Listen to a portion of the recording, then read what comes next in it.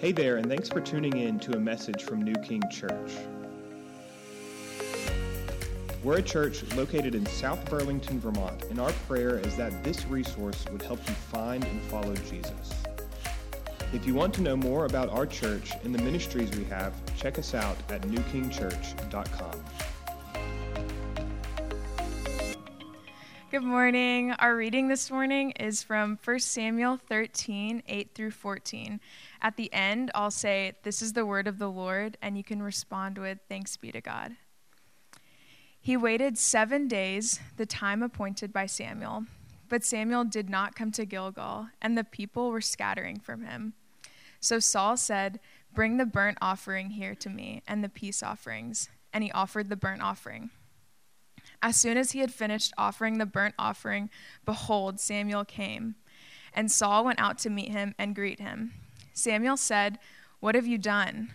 And Saul said, "When I saw that the people were scattering from me, and that you did not come within the days appointed, and that the Philistines had mustered at Michmash, I said, 'Now the Philistines will come down against me at Gilgal,' and I have not sought the favor of the Lord. So I forced myself and offered the burnt offering." And Samuel said to Saul, "You have done foolishly. You have not kept the command of the Lord your God, with which he commanded you. For then the Lord would have established your kingdom over Israel forever. But now your kingdom shall not continue. The Lord has sought out a man after his own heart, and the Lord has commanded him to be prince over his people, because you have not kept what the Lord commanded you." This is the word of the Lord. Thanks be to God. Good morning. Good morning. I have a feeling the Lord has plans to move in a pretty powerful way this morning. He's been teaching me quite a lot in these last couple of weeks. And specifically, he's been showing me a lot of things about myself, about ways that I had drifted from him, ways that I've drifted from intimacy with him. He's shown me my sin in areas of my life that I was blind to. And you know, it's an interesting thing. When you forget that you have sin, or that you don't see it the way that God sees it, you stop appreciating the gospel. You start to feel more like you're entitled to God's love, or you're entitled to his favor. Paul said in 1 Timothy 1, he said, "This saying is trustworthy and deserving of full acceptance, that Christ Jesus came into the world to save sinners, of whom I am the foremost." The Apostle Paul, he thought of himself as a sinner. He thought of himself as the chief of sinners. And because of that, he saw the grace of God for what it was. Incredible. Incredible, undeserved. And that kept him close to the heart of God. So God's been doing this work in my life. He's been showing me my sin, letting me fall on my face, showing me the areas of my life that I thought, I'm good, I got it, and I'm not. Not good. I don't have it together. And the result is that Jesus said, "He who's been forgiven much loves much." The result is that I can't believe how much God loves me. I can't believe it. So my heart has been stirred up to return to this intimate relationship with God. And I believe this is what he wants for our church. I believe he wants our church to pursue his heart. Not just to do things, not just to go through certain motions or to practice certain behaviors, but to pursue his heart. David was a flawed, broken sinner of a king, but he was after God's heart. And Saul, who preceded David, who we're going to look at today, Saul wasn't after God's heart. That was why God removed him and replaced him with David. It wasn't the specific things that he did, it was the heart that was in him. So I want to today to take a look at Saul, but to try and take a look at our own selves. I've been praying this prayer this week, that God would cause our hearts to melt like wax before him. And so as we look at Saul, as we see, we're going to look at 5 different indicators in Saul that showed where he had departed from intimacy with God. That these 5 indicators, my prayer is, where we see these in our own lives, we will wake up to where we've drifted from God. And that we would return to him with whole hearts. That our desire would be to know him at the heart level. There's this thing as parents, Tiffany and I, we say that our goal as parents is to keep our children's hearts. What we mean when we say we want to keep their hearts is that we don't want their obedience to be purely external. We don't want them to do what's right because we're in the room, but that they would actually love us and obey out of love for us, out of respect for us. That's our goal. And there are just ways in my own personal life that God showed me he did not have my heart. We'll get into that in a little bit. But pray with me and just begin to ask yourself, even now, if God has your heart. Father,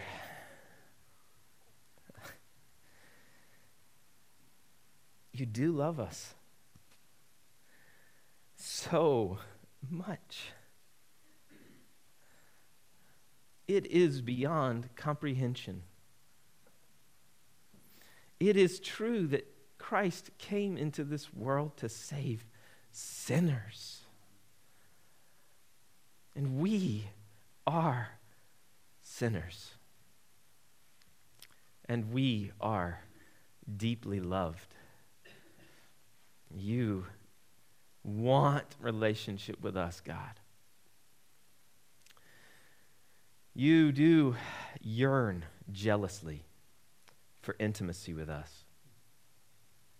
So God, would you do what only you can do today?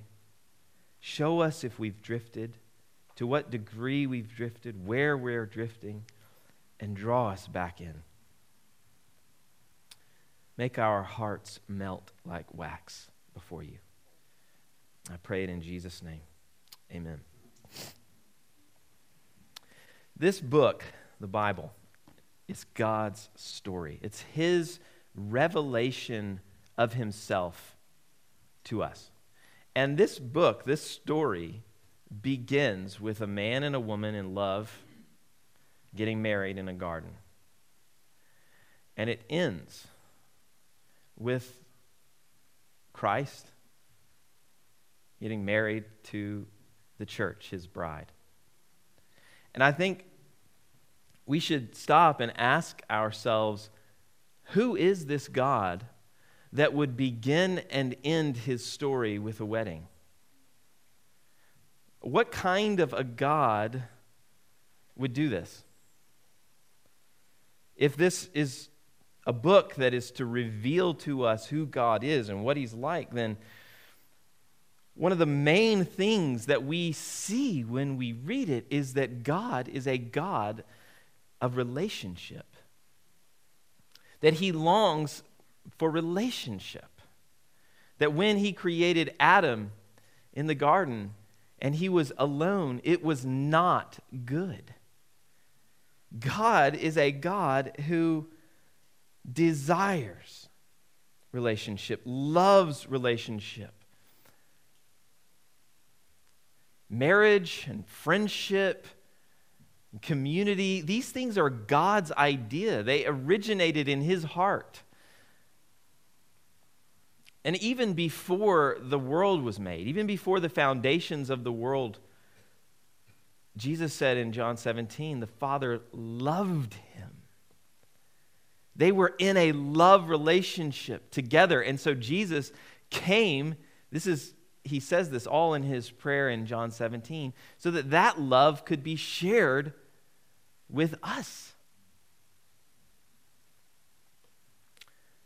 This is the message we see over and over in the Bible, that God longs for, even yearns jealously for, intimacy with us. The word intimacy, it's been said, can mean into me see. Intimacy is knowing another person deeply and them knowing you deeply. And so we grow in intimacy with God as we truly get to know him, get to know his heart, not just facts about him, not just the stories about him, but that we actually know him in a real, tangible, experiential way. So today we're going to look at Saul, and we're going to see the ways in which he showed signs, indicators that he didn't really know God, ways that he showed signs and indicators that he was far from God's heart. He is the first king of Israel, and he starts off well enough, but soon he begins to drift. And the Lord takes the throne away from him and gives it to David, because David is a man after God's heart, which means that David pursues God. It means that David wants to know what God wants in every situation.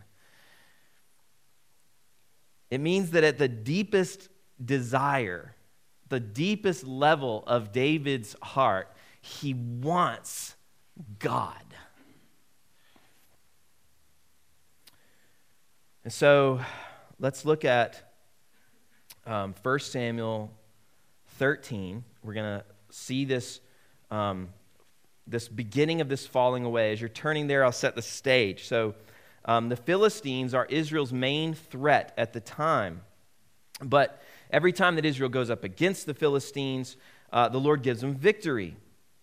And in the beginning of this chapter 13, it seems like Saul starts to get a little bit arrogant. He blows a trumpet throughout all the land saying, "Let the Hebrews hear," because they've had a victory.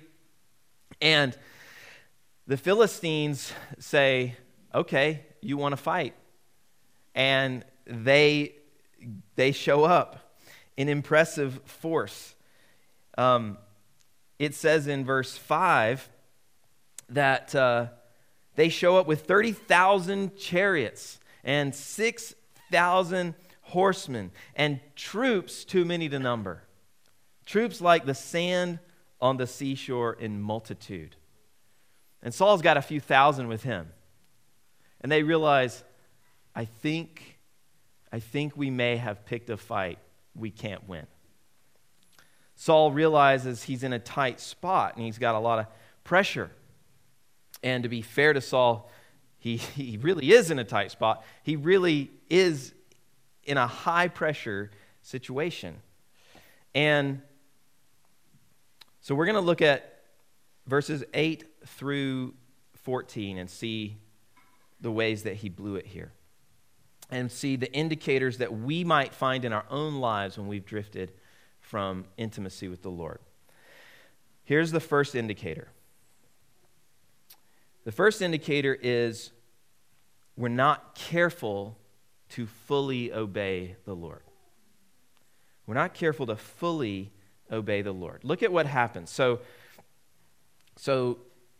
Saul's army is deserting. They're hiding out in rocks and caves and tombs.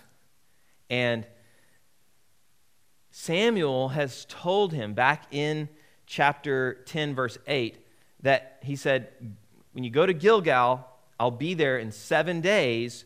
And after 7 days, I'm going to come, I'm going to offer the sacrifice, and I'm going to direct you in what to do. So now, Samuel's a prophet of the Lord. So when he gives a command, it's a command from the Lord, okay?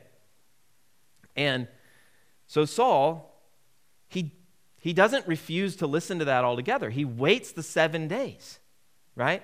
So there's a part of him, like he's going to do what he's been told to do. So he waits the 7 days, the time appointed by Samuel, but then something doesn't turn out exactly like he was expecting that it would. Verse 8, he waited the 7 days, the time appointed by Samuel, but Samuel did not come to Gilgal, and the people were scattering from him. So Saul said, bring the burnt offering here to me and the peace offerings, and he offered the burnt offering. So we see that it's not that he didn't pay any attention to the command that was given, but it's that the command was given, he gave it a go, it didn't seem like it was going to play out, it seemed like the situation dictated a new direction, and so he took matters into his own hands. He wasn't careful to fully obey the Lord's command. When you read Deuteronomy, I've recently been studying in Deuteronomy, and in Deuteronomy, over and over and over, this idea comes up. Be careful to obey all that the Lord has commanded you. Be careful to obey all. You see, like Saul, we often think that our situation changes the rules.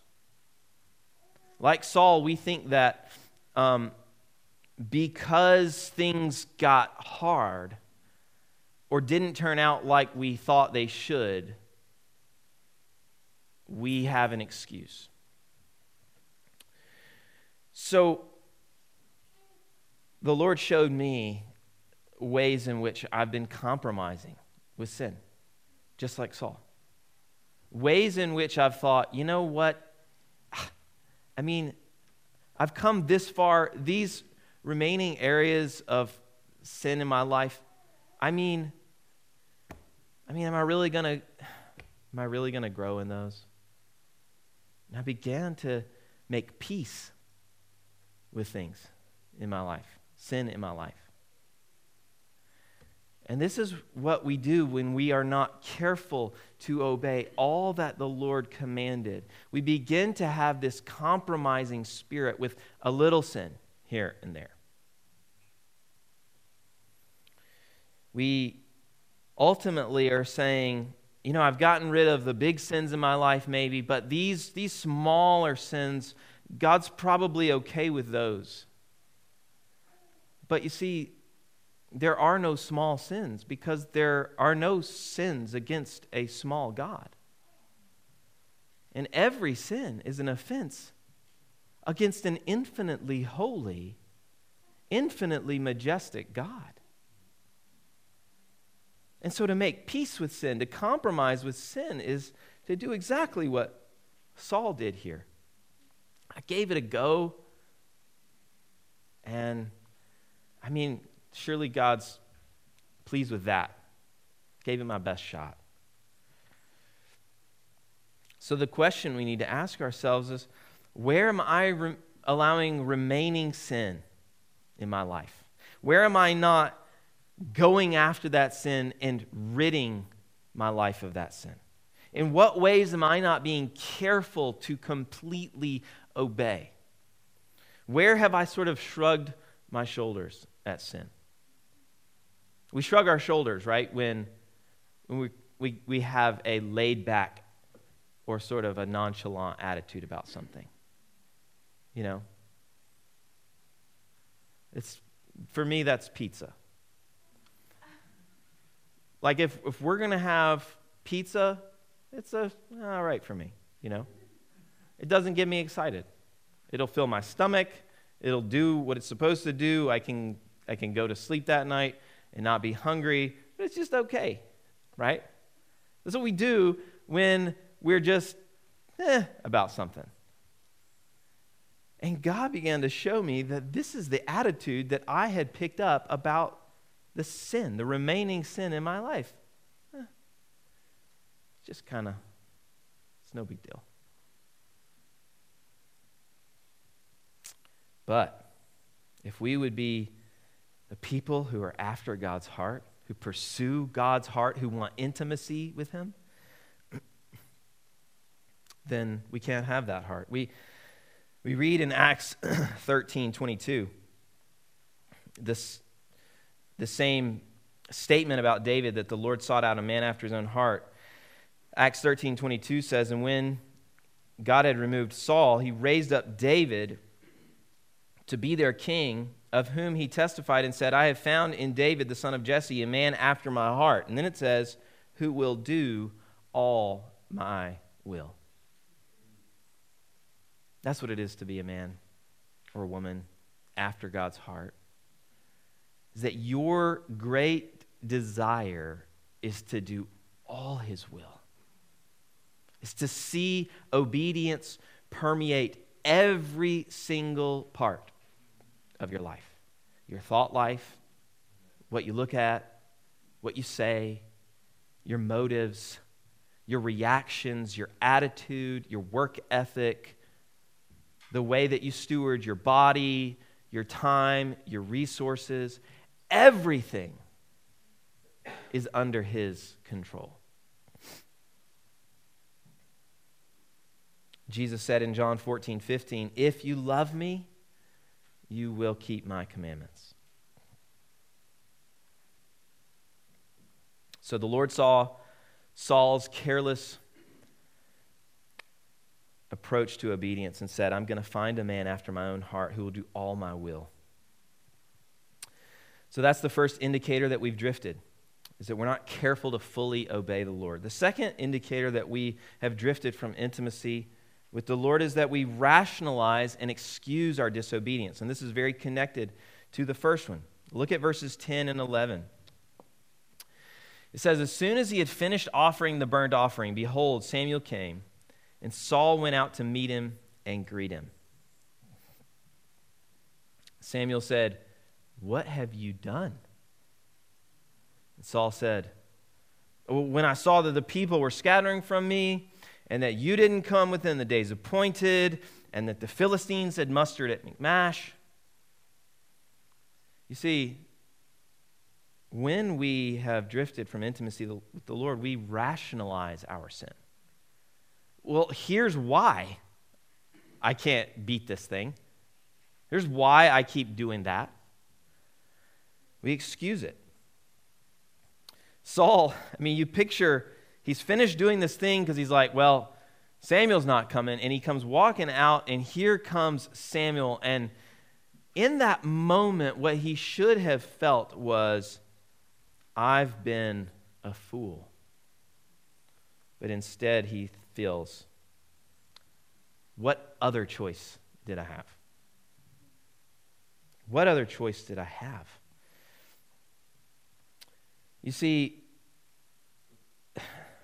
when we shift from careful obedience to compromise, sin begins to deceive us.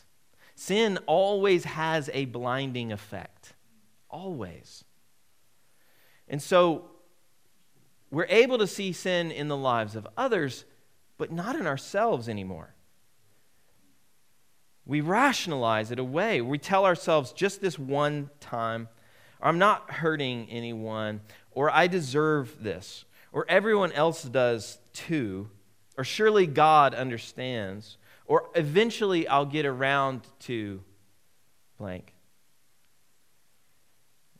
Like Saul, we think our unique circumstances justify our behavior. let's be honest, we are good with obeying the Lord until obedience is really difficult or inconvenient. And that's exactly what happened here with Saul. He was going fine until he was really tested. Until obedience became difficult. But it was when the obedience was really difficult that the Lord saw what was really in his heart. See, our circumstances don't make us act in a way that's contrary to our true nature. The pressures, the hard things that we face in life actually reveal what was already there inside of us. And so the other week when I was ready to fight a guy that flicked me off and blew his horn at me a couple times, that revealed he didn't make me have that sinful anger inside me. He just revealed it. It was already there. Our sin that is exposed because of pressure, it was always there. God saw it, and he just revealed it to you through the test. So, rather than rationalizing our disobedience, how should we respond? Because we are going to sin, and do not misunderstand this message. David was a sinner. The difference between Saul and David was not that Saul sinned and David didn't. In fact, if we were to line their sins up and compare, if you know the story, David's sins look a whole lot more egregious than Saul's. But how do we respond when we sin? How did Saul respond when he sinned? Well, it says in verse 15, Samuel arose and went up to Gilgal, and the rest of the people went up after Saul to meet the army. That's it. That's what we get. He doesn't say anything. He doesn't repent in dust and ashes. He doesn't say anything. A good indicator as to whether or not we have grown distant from the Lord is, when was the last time you felt brokenhearted over your sin? When was the last time you shed a tear over your sin? Rather than rationalizing our sin, when we see our sin, we need to confess it. To confess your sin means to agree with God about it. Don't downplay your sin. You know, we do this, don't we? Don't we downplay our sin? Well, I got a little bit impatient with my kids. No, you were angry and you lashed out and yelled at them. Well, that was a tough day with my eyes. You lusted. You committed adultery in your heart. Well, you know, I've just been feeling a little bit tight with my finances lately. You've become greedy and you're not generous at all. You're not stewarding what God's given you. We downplay our sin. We don't call it, we don't name it what God calls it. And one of the things that results is that we don't appreciate grace. You see, we need to name our sin, call it what it is, so that we can appreciate what Jesus did for us. This is not a message of condemnation, church. This is so that we can know the heart of God for us. Where sin abounds, grace abounds all the more. But if we want to draw near to God, we've got to see it, stop rationalizing it, call it what it is, confess it, bring it into the light, and repent. And the Lord will restore us. Third thing, I got to start moving faster. The third indicator that we've drifted from intimacy with the Lord is that the thing that we're ultimately after is God's blessing rather than God himself. Look at verse 12. I said, "Now the Philistines will come down against me at Gilgal, and I have not sought the favor of the Lord. Not sought the favor of the Lord. So Saul's reasoning was, I need to perform this religious ritual so that God can bless what I'm about to go do. Which we do, right? Which is exactly what we do. We're guilty of this. We say, okay, Lord, here's my business plan. Please bless it. Okay, Lord, here's what I'm going to do with my life. If you would please just pour out your blessing upon it. Lord, here's what I'm going to do with my finances. If you would just multiply them. Here's who I plan on marrying. God, if you could just make that happen. Here's where I'm going to live. Lord, provide for me. And we make our plans and we ask God to bless it. And what we're doing is we're showing a heart that's just purely religious. You see, this is a difference between religion and relationship. Saul was quite religious. He believed in the offerings. He believed in the sacrifices. It's not that he didn't believe in those things. In other words, he went to church, he read his Bible, and he prayed. But at the end of the day, he just was going to direct his life. He was going to decide what he was going to do and then ask God to put his favor on that. This is the difference in being a man or woman who's after God's favor and being a man or woman who's after God's heart. So the Lord says, this guy has no desire to know my heart on things. And I'm going to find a king who will be after my heart. The fourth indicator that we've drifted from intimacy with the Lord is that we manipulate people and situations for a desired outcome.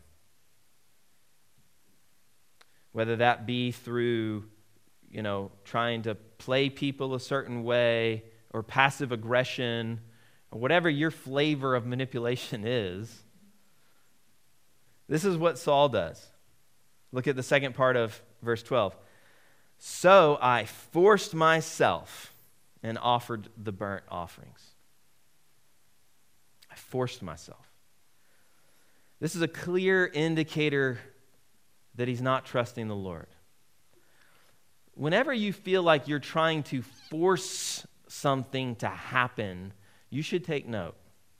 You should stop and say, am I acting in faith and in the Spirit right now, or am I acting in my flesh? If we try to force a certain outcome, we are rarely going to see that result in God's blessing and favor. You see, a person who is after God's heart rests in God's sovereignty. This is what we call meekness.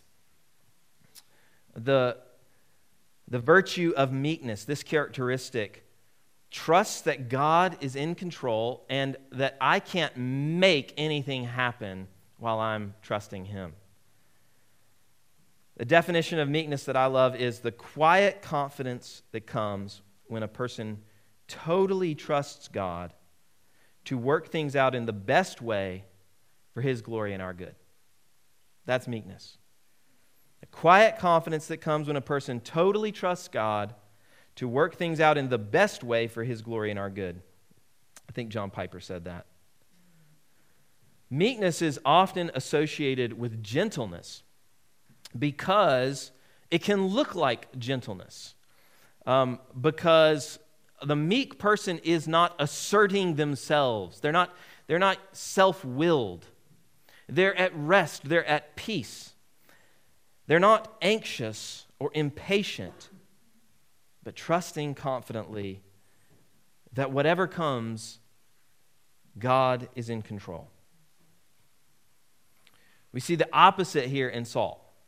What's crazy is if Saul had just been a few hours more patient, then none of this would have happened. He became impatient just when, if he would have waited a little longer, Samuel would have shown up. So he's impatient, he's anxious in the situation, he's wringing his hands, he's not trusting God. Even though it didn't turn out the way exactly that he thought it was going to, Samuel was still coming. If only he had known. So we need to ask ourselves, where am I anxious, self-willed, or impatient? If I want to pursue the heart of God, then I must trust God, I must rest in his sovereignty, and patiently wait for him to act. This is the fifth indicator, and it's the one I really want.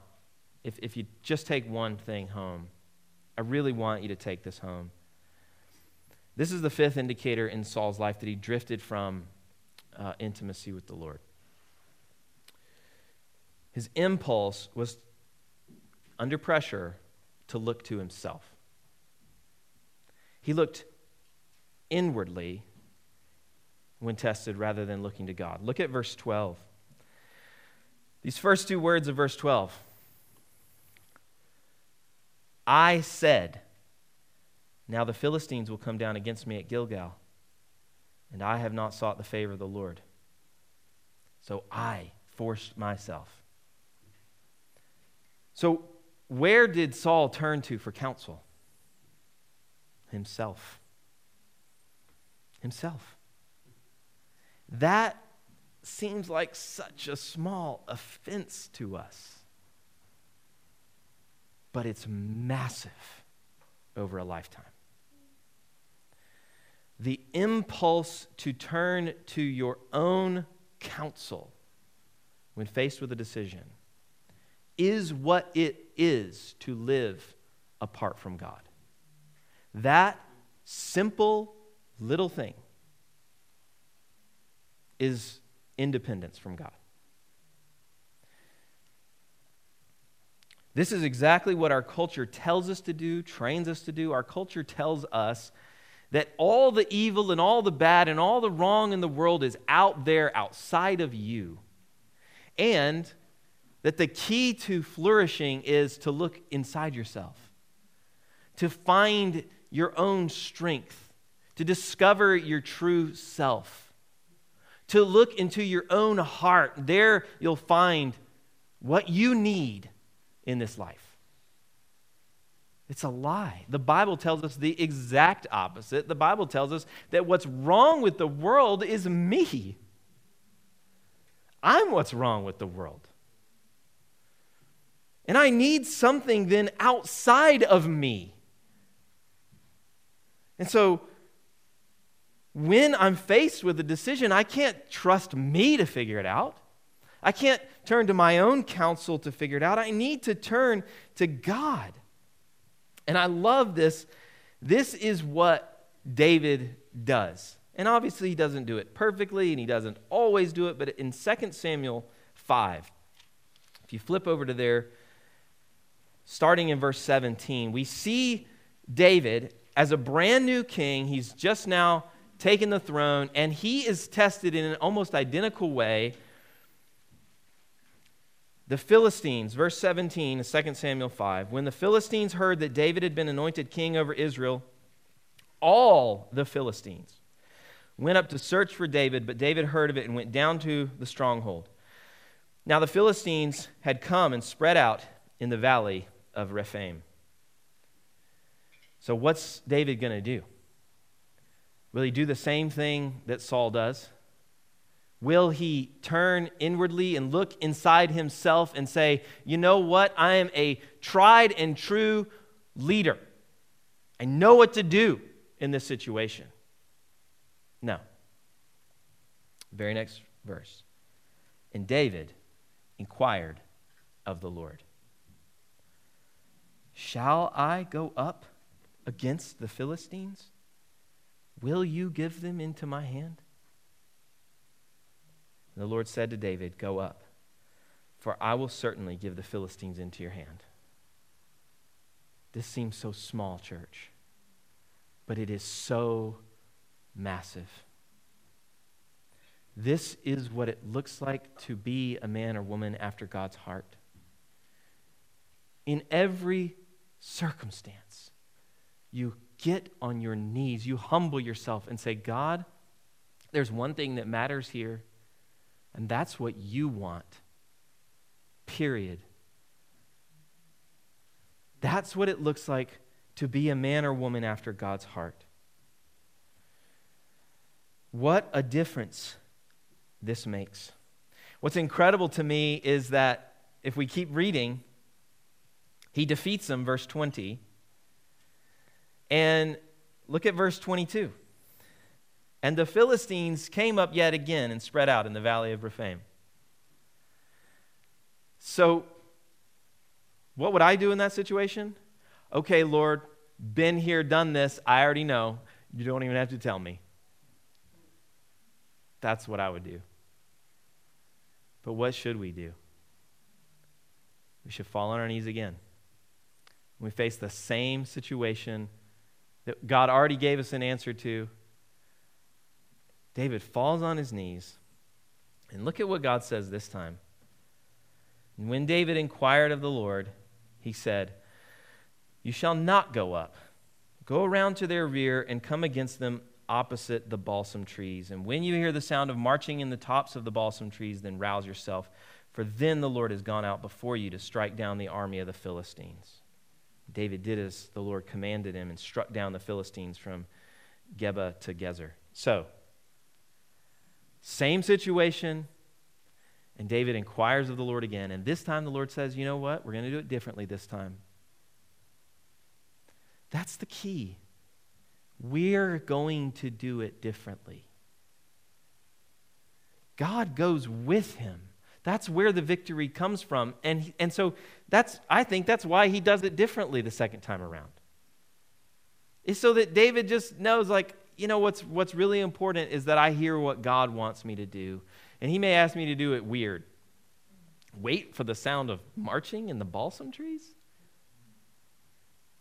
That's not like a wartime strategy that he passed on to the armies. That was just a weird thing that didn't make any sense, that God just wanted him to do so that he would trust him. And when we walk with God like this, and when we seek guidance from God, when we are facing decisions, when our first impulse is to fall on our knees and say, God, what do you want? Sometimes he's going to ask us to do strange things. Things that don't match our logic, but that are best. At the end of Saul's life, the Word of God tells us in 1 Chronicles 10:14, he did not seek guidance from the Lord. Therefore, the Lord put him to death and turned the kingdom over to David. So what does it mean to be a person who's not after God's heart? You just live your life without seeking guidance from him. It seems so small. You ask your business partner what to do instead of God. You ask your coworker, or you ask your friend, or you just ask yourself, what should I do here? It is impossible to live in true relationship with the living God apart from prayer and listening and obeying. And so, just to recap, to be a man or woman that pursues the heart of God means that we're careful to obey all that the Lord commands us. We don't downplay our sin, but we own it and confess it. We pursue God's heart over God's favor. We rest in the Lord in all circumstances with meekness. And we seek the Lord in prayer in every situation. In summary, another way that you could summarize Saul's failure as a king, 2 chapters later, the Lord kind of drives the nail into the coffin on this, removing him from the throne. He doesn't fully obey the Lord yet again. He sort of does. He does most of what God said, but he just doesn't carefully obey. And the result is, the Lord says, I regret that I ever made this guy king. Okay? I regret that I ever made this guy king.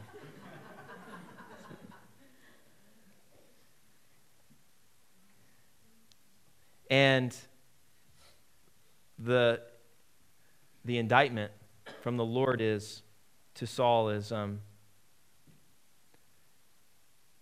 he says in 1 Samuel 15:22, "Behold, to obey is better than sacrifice, and to listen than the fat of rams."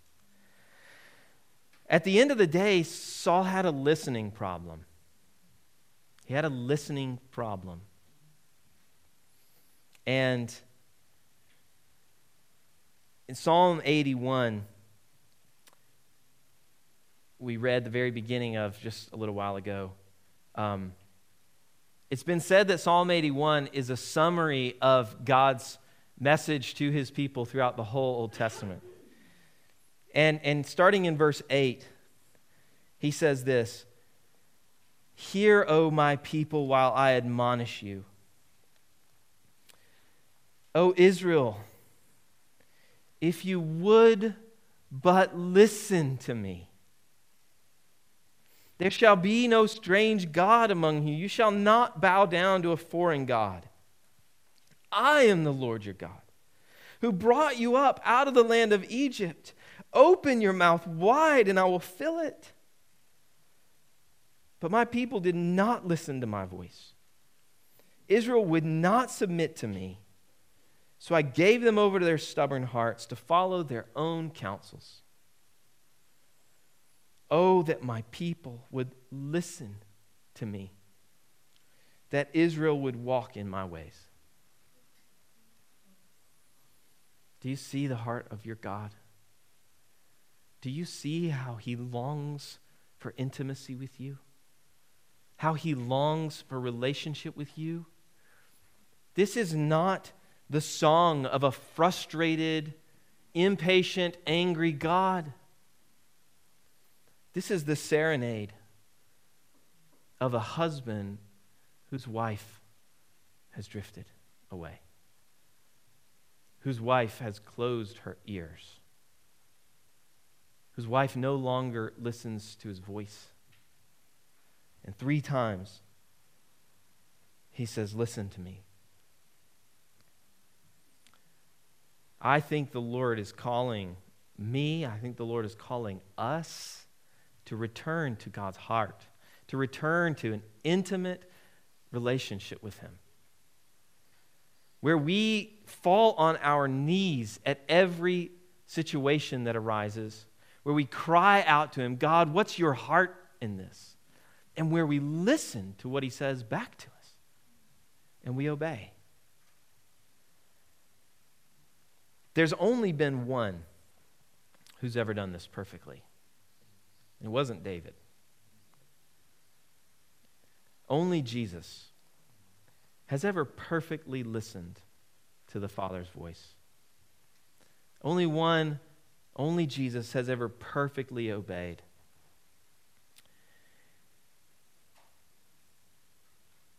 Church, do you believe that because of Jesus, your Father loves you? He loves you. He covers your sin. He's done away with your sin so that you can be in relationship with him. Let's not squander it. Let's not squander it. Let's turn to him again afresh and pursue his heart. Let's pray. Heavenly Father, God, we confess that we are not good at pursuing your heart. God, we're not good at consistency. We drift. The cares of this world and the deceitfulness of riches and the desire for other things grows up in our hearts and chokes out your word. Lord, forgive us. Forgive us for our dull hearts, for our closed ears. Lord, forgive us for rationalizing our sin, for not being careful to obey you. And God, would you help us? Would you place within us a willing spirit, a spirit to follow you wholeheartedly? God, would you draw near to us as we draw near to you? As we open our mouths wide, satisfy us, fill us oh God. You're the only one who can. In Jesus' name, amen.